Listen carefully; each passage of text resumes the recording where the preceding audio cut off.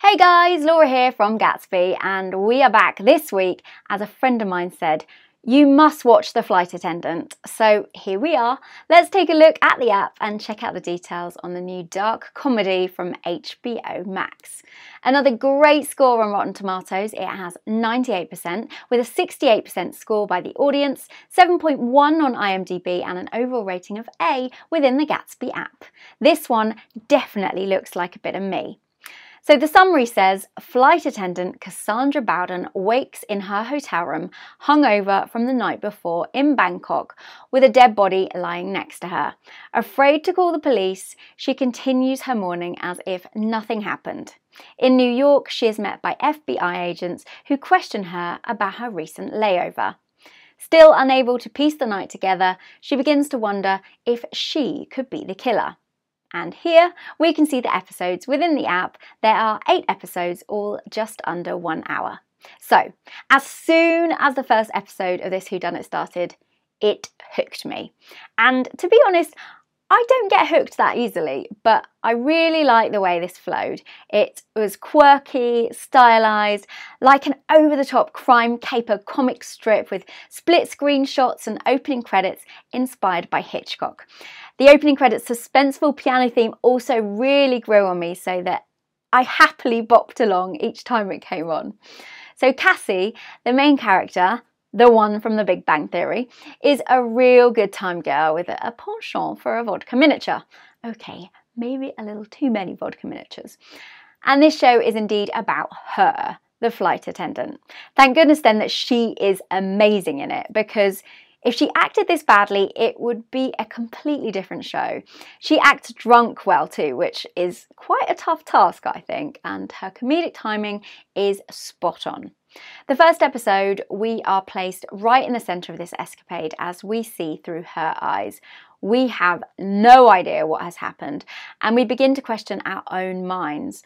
What would we do if we were put in this situation? We likely wouldn't do what she did, but it's not an easy one. And we really feel her desperation and stress continually. She really is good at the whole flustered thing. However, as the show goes on and we continue to see everything from her point of view, we as the audience become flustered by Cassie's continuing inability to make the right choice in the scenario, and every time ending up in a sticky situation. And we see the desperation of the other characters in this flaw of hers also. Notably her patient brother, who is the first character we meet, and also her high-flying best friend and lawyer, played hilariously by the straight-talking Zasha Mamet, the geeky one from Girls. The show uses some clever tactics also of using the dead guy, Alex, as a type of self-conscience or even a therapist for Cassie. So as she keeps going back to that hotel room in Bangkok to discuss her inner thoughts with him, we can see what she's really thinking and how talking her issues through with him, even though we know he's dead, is helping her to confront some of her inner demons and dark family history. And the show quite cleverly swerves from an over-the-top crime comedy caper to darker aspects of childhood trauma and issues of addiction.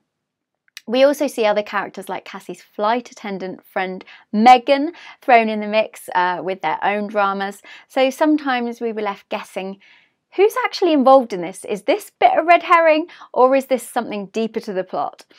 And at times it's definitely was confusing, to say the least, but I guess inside Cassie's head it's also pretty confusing. So anything I didn't like? Sure, though in all I did find it very entertaining, and the first 2 episodes I really enjoyed. My attention did start to trail off a bit after episode 3 or 4, I think because it all became a little bit too ridiculous and confusing at that point. You need to watch this with a pinch of salt, because there are just so many aspects that in real life it just wouldn't happen. There are those parts where, oh, they just happen to guess the right code, just like that. And I guess, oh, they don't have any video surveillance in the area of that part of the airport. So yes, it's escapist TV, just don't look into it too much. And okay, I guess with that theme they like to go for stereotypes, which may be why they like to have Brits as baddies. Come on guys, we are not that bad. But All in all, it's acted brilliantly. Kaley Cuoco will never be that girl from Big Bang Theory again after this.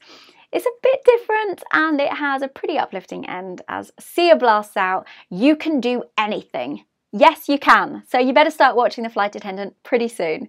I believe there has also been a second season renewed, so I will be ready. I definitely know a few mates who will love this show, and also whilst in lockdown, it's been good to get a feeling that we're flying all over the world, even though we are glued to our sofa. And I know my friends would appreciate that too, so I'm gonna recommend them to it on the app right now.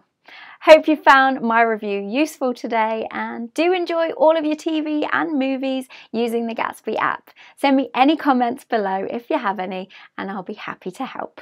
Bye for now.